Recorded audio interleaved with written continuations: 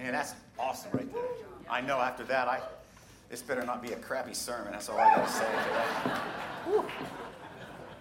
We're very blessed to have the stable of musicians that we do and the talent they bring. It's very good.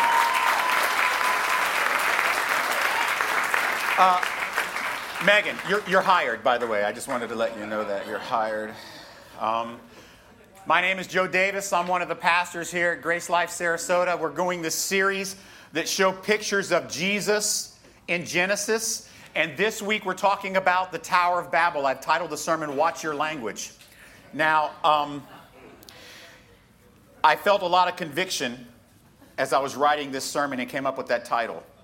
And so what I decided is to take out any references to any type of profanity so that there's no feelings of guilt for anyone in the room. Okay? Does that sound right to you guys? The ones that answered the question are honest. The ones that did not, you lying people. You lying people. All right. Genesis 11, 1 through 9. I'm just going to read this to you. It's the story of the Tower of Babel. Now the whole world had one language and a common speech. And as men moved eastward, they found a plain in Shinar and settled there. And they said to each other, "Come, let's make bricks and bake them thoroughly." And they used bricks instead of stone and bitumen for mortar. And they said, "Come, let us build ourselves a great city with a tower that reaches to the heavens, so that we may make a name for ourselves and not be scattered all over the earth." But the Lord came down to see the city and the tower that the men were building. The Lord said, "If as one people speaking the same language they have begun to do this, then nothing they plan to do will be impossible for them." And by the way, that's not a good thing. So come, let us go down and scatter them from where they are to all the rest of the earth. And they stopped building the city. That is why it is called Babel, because there the Lord confused the language of the whole world, and from there the Lord scattered them all over the face of the whole earth. So what we like to do at Grace Life is whenever we look at a passage, there are three applications that we look at each week. The first is the historical. What about man? What did he do and why and how did he do it? Then we look at the theology. What about God? What did he do and why and how did he do it? And then we look at the devotional. What about me? What am I supposed to do and why and how do I do it? So let's talk about the historical part of this passage. There is an arrogant unity. In verses 1 through 4, it talks about that. So just give you guys some heads up here, okay? People were having mad babies, Joe. Now, that doesn't mean they were angry babies, although by the time they get to, but they were just having, mad is like modern for lots. They're having lots of babies. The earth is getting full. And evil men began to make plans in verses 2 and 3. And the plan was this. We're going to come together. We're going to create a monument for ourselves. We're going to create a unity here. And we're going to come together as a world. And we are going to live as one. Because we are seeking immortality. We want to make a name for ourselves that will last forever. When people are talking thousands of years from now, they'll know that we built this city they live in. We are the ones that constructed this. We are the ones that brought the world together. We are going to make history. And these are evil men seeking unity. See, here's the problem. There is this allure of unity that has been put out there that everything about unity is good. And we're going to talk about this in a little bit, but it's not always good. Hope that didn't offend you guys with that, but you'll get to what I'm getting to in just a minute. These are evil men seeking to bring their evil together under one name, under one culture, under one society. So that's the historical part of the story of the Tower of Babel. Now let's look at the devotional part. I want to talk about how God uses languages. I'm going to give you two stories. One is how we dealt with the Tower of Babel, and another is how we dealt with the church in Acts chapter 2. First of all, I want to look at the curse of tongues.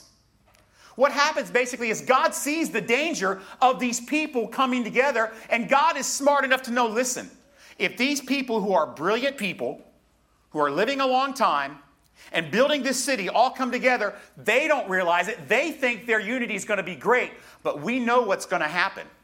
They have one language. They have evil, arrogant plans. They want to make a name for themselves. It says right there in the passage. And the problem is they will destroy themselves, and they don't even know it. Because what's going to happen is it's going to become just like before the flood. And I made a promise to Noah, and we talked about this last week. Remember, we talked about the rainbow. I made a promise that I would never flood the earth again and destroy all mankind. So I'm going to give them some grace by scattering them. So he goes to protect this line of Noah. And what was really taking place here is after Noah came off the ark and the line of Jesus continued to go forward, the earth is getting populated again. And every time, I think I told you guys this last week, every time you read a story in the Old Testament, ask the question, this is important, this will really help you understand the Old Testament, what is the enemy trying to do to keep Jesus from being born? That's really what every story in the Old Testament is about. So God gives this linguistic intervention in verse 7 through 9. And he gives them all different languages. And the result is an interruption of the knowledge base growing and a slowing down, if you will, of the depravity of man. Because what's happening here is man is depraved. Man is able to do anything evil he wants. And they're coming together and they're working together. Let's make a name for ourselves. So the motivation is arrogance. And what God does through the Tower of Babel is he slows down the progress and the process of man's total depravity, therefore saving them from destruction and his creation. So now let's talk about another historical application. Let's talk about the gift of tongues. I'm going to tell you a story in Acts chapter 2. So what happens after Jesus leaves, the Holy Spirit comes, and these disciples, these men of God, are given the ability to speak languages they never had learned. Not languages that nobody had ever heard of, but languages that other people in the world spoke. And the scripture says they go to the southern steps of the temple during this time when people from all over the world are coming to the temple to worship Jehovah. Jews from Asia, Jews from the south, from the north, the east, and the west. They're all coming together at this time from all over the world where they had been scattered to in the Tower of Babel. They're all coming from all over the world, and Peter and the disciples are on the southern steps of the temple preaching the gospel, saying, hey, listen, there is a new high priest. There is a new Savior. His name is Jesus Christ. He died. He resurrected. He's now with us. And they're preaching this, and these people coming from all over the world hear them preaching in their native languages. And they're saying, what is going on? These guys are Hebrews, and they're speaking Chinese to me. They're speaking Egyptian to me. They're speaking there's no way that they should be able to speak my language. And God gives an ability to preach this gospel message in a language they did not know. And let me read what Acts chapter 2, 37 to 39 says. Well, let me read starting with verse 11. Both Jews and converts to Judaism heard this from all over, from parts of Pamphylia, Egypt, parts of Libya, near Cyrene, and Rome, and Cretans and Arabs. We all hear them declaring the wonders of God in our own tongues. It's an exact reversal of the Tower of Babel. And when the people heard this, they were cut to the heart and said to Peter and the other apostles, brothers, what do you want to do? What should we do with this message? And Peter replied, repent and be baptized, every one of you, in the name of Jesus Christ for the forgiveness of your sins. And you will all receive the gift of the Holy Spirit. The promise is for you and your children, for all who are afar off. In other words, those who aren't here with you but are still in your native land. And for all the Lord will choose to call. And as the Tower of Babel was designed to separate men who wanted to unite for the wrong reasons, right? The gift of tongues was designed to reverse the Tower of Babel and bring people together for the right reason. Not to make a name for themselves, but to make a name for Jesus. In fact, those tongues that were being spoken in Acts 2 are a direct example of the good works I've talked to you about in Ephesians 2:9. For he created us for good works that he prepared beforehand that we should trip over. This was an example of that. Now here's the problem. There is a misguided thinking which chooses to venerate and crave the miracles of Pentecost, the speaking in tongues. And many churches teach that this ability to speak in tongues is some sort of spiritual nirvana experience. Right? Like if you get to a certain level of enjoying the Holy Spirit, then you're going to have this. And what develops is an unhealthy obsession with it. It's like you can achieve some sort of magical feeling with God. And although that can happen, it has given birth to this "on fire for Jesus" line, which I love so much. Just kidding, I don't. That having this experience somehow indicates that you are somehow closer to God and more in tune with the Holy Spirit than others. It's like some sort of meritocracy in your walk with Jesus and your connection to the Holy Spirit. That's actually the opposite message of what the tongues in Acts chapter 2 were for. The tongues in Acts chapter 2 weren't to differentiate and delineate certain people as having a special connection. It was designed to bring people together.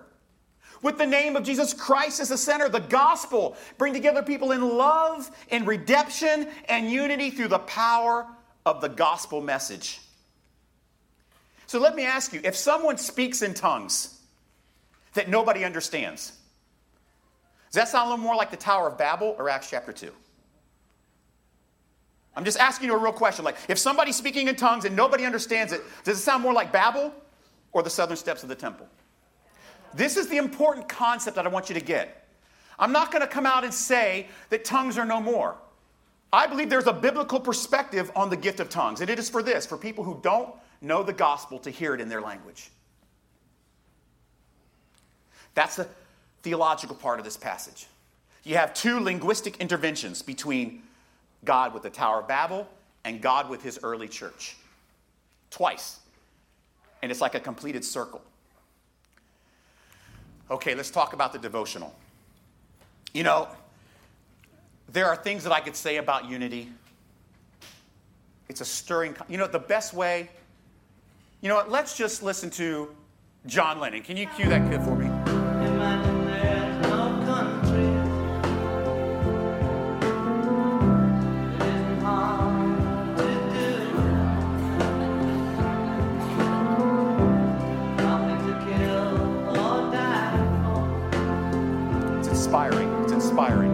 And no religion too. Imagine all the people living life in peace. Isn't that wonderful? It's just wonderful. You may say I'm a dreamer. You can fade it out. So, I got to tell you, man, that just inspires me. I love the fact that man is finally learning to get along. That peace for all mankind is spreading like bamboo in Sarasota. We are so close, family. We can do it. We're almost there. I mean, for the love of Pete, if you want to know how close you are, just take a look at your Twitter feed or your Facebook feed. See right there, I've got 10 notifications about my Unity post from this morning already. Can you click on that and let's see what the people are saying? Uh-oh. Yeah, that's not good, is it? Yeah. I mean, it's just, the world's just dripping with unity, isn't it? Just kidding. It will never happen. We all know it, but yet mankind has this natural, uncontrollable, alluring desire to get it. We want unity so badly as a race.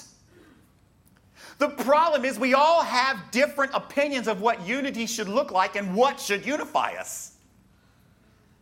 Some of us think it's a political ideology. If we could all just be liberals, if we could all just be conservatives, America would be great. Well, even if they aren't conservatives, if we could just get our people in power, it'll be great. Well, maybe they aren't all liberals, but if we could just see how good liberals are, they could show them and they would become liberals and we'll be unified. Maybe it's an economic system. It could just be that we could get everyone to embrace socialism or fascism or communism where it's all equal or capitalism. If we can just get everyone to embrace one worldwide economic system, we'll be unified. Or if we could just get everyone to be more multicultural. If you're not going to be multicultural, just be aware of all the cultures and learn about them and appreciate those things that you don't understand. I got an idea. Why don't we create something like the United Nations? That will really be unifying. All the nations in the world coming together in a great building in Manhattan. If that ain't the Tower of Babel, I don't know what is. They got all those things in their ears so they can hear what they're saying and understand it in their language.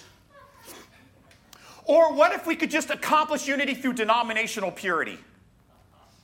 I don't agree with what they teach at Grace Life, so I'm going to spin off and call it Southern Grace Life. We'll have different theology, and one day we're going to infiltrate Grace Life with the right theology, and then we'll all be together unified under one doctrinal purity. Okay, what about sports? If we get everyone just to understand Tom Brady is the greatest. I hate the guy. Don't try to bring that to me. Good, no picture of Tom Brady this week. Thank you. Every week he throws it up there. That's not an invitation.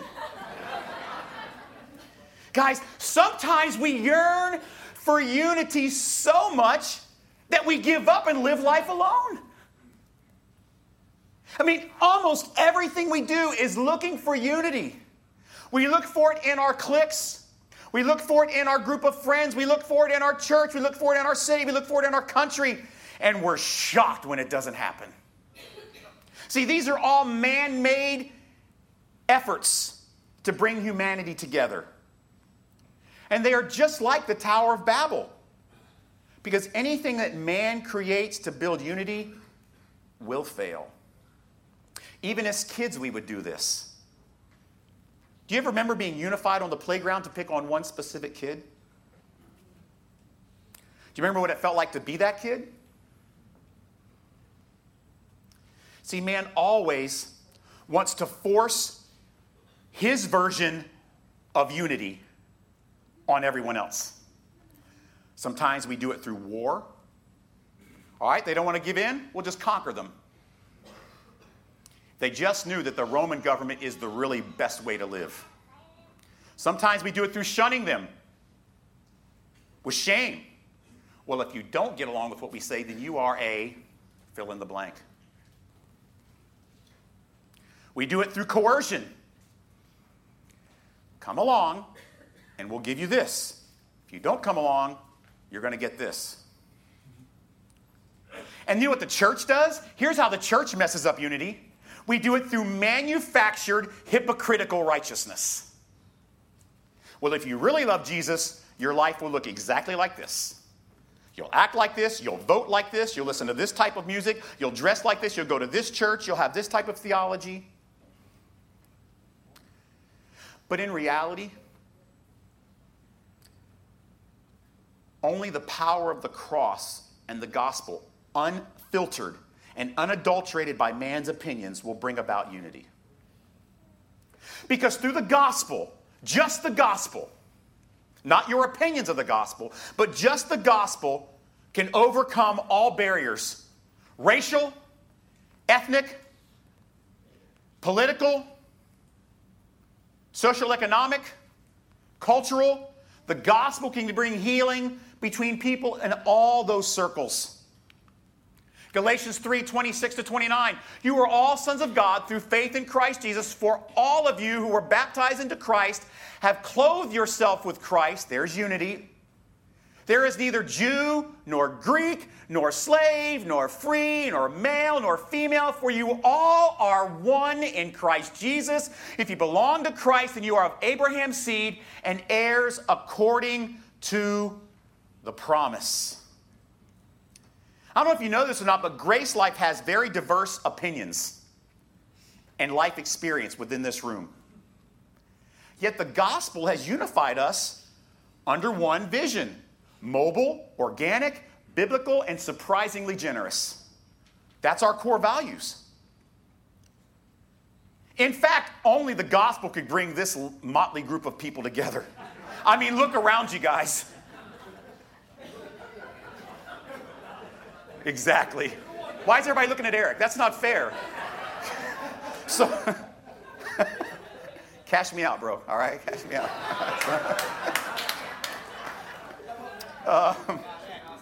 I mean, think about it. The gospel is the only reason I could ever be friends with Nehemiah. I mean, for real. You Marine people, Chuck Madden, we would never be friends without the gospel.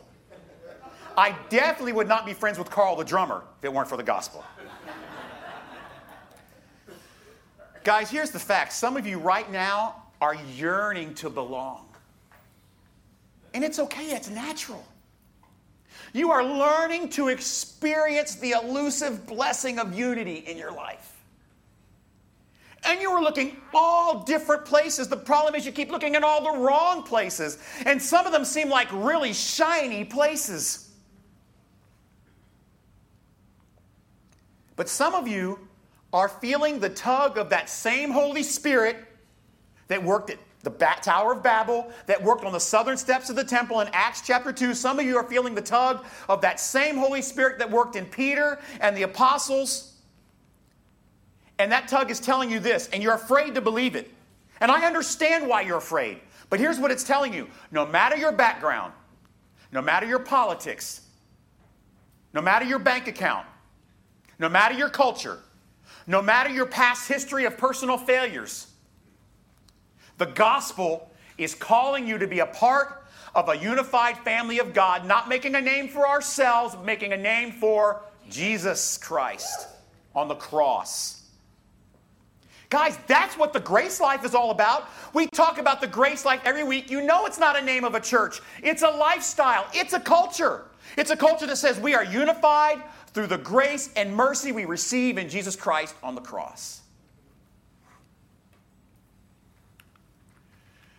There is one body and one Spirit, just as you were called to one hope when you were called, one Lord, one faith, one baptism, one God and Father of all, who is over all and through all and in all. And then verse 7 says, unless you are a screaming liberal or a radical right-wing Republican, then forget it.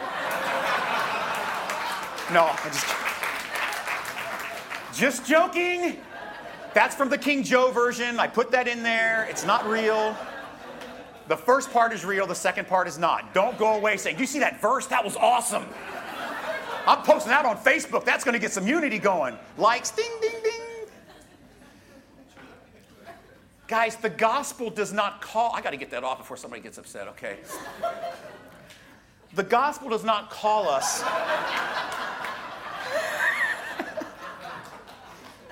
Very good. But the gospel does not call us to be some monolithic people trying to create fake unity. Do you get that? Because fake unity is skin deep. And just about anything will destroy it. And nothing is more discouraging and depressing when there's unity that you thought was real that you find out was not. See, that's what man-made efforts try their best to do. But the gospel brings unity with God and His church through Jesus, allowing us to remain different and unique, yet unified. And I love a quote from this guy named Rodney Allen Woods. He's really good. Unity, despite diversity, is exactly what defines Christianity. And by the way, I mean true Christianity, the gospel unfiltered, as distinct from all and antithetical to all other religious belief systems. See, this is the part that I want to leave you with today. You do have this insatiable desire for unity that is within you. You want it so bad. You got to stop looking in the wrong places. Heck, don't even look at Grace Life for it. Look to the gospel, the same message that was preached on the southern steps in Acts chapter 2. Dad, bring us unity through the gospel. Give people ears to hear and hearts to understand and minds to comprehend and grasp that we can have unity, but only through the unfiltered, unadulterated gospel of Jesus. We ask for this in Jesus' name. Amen.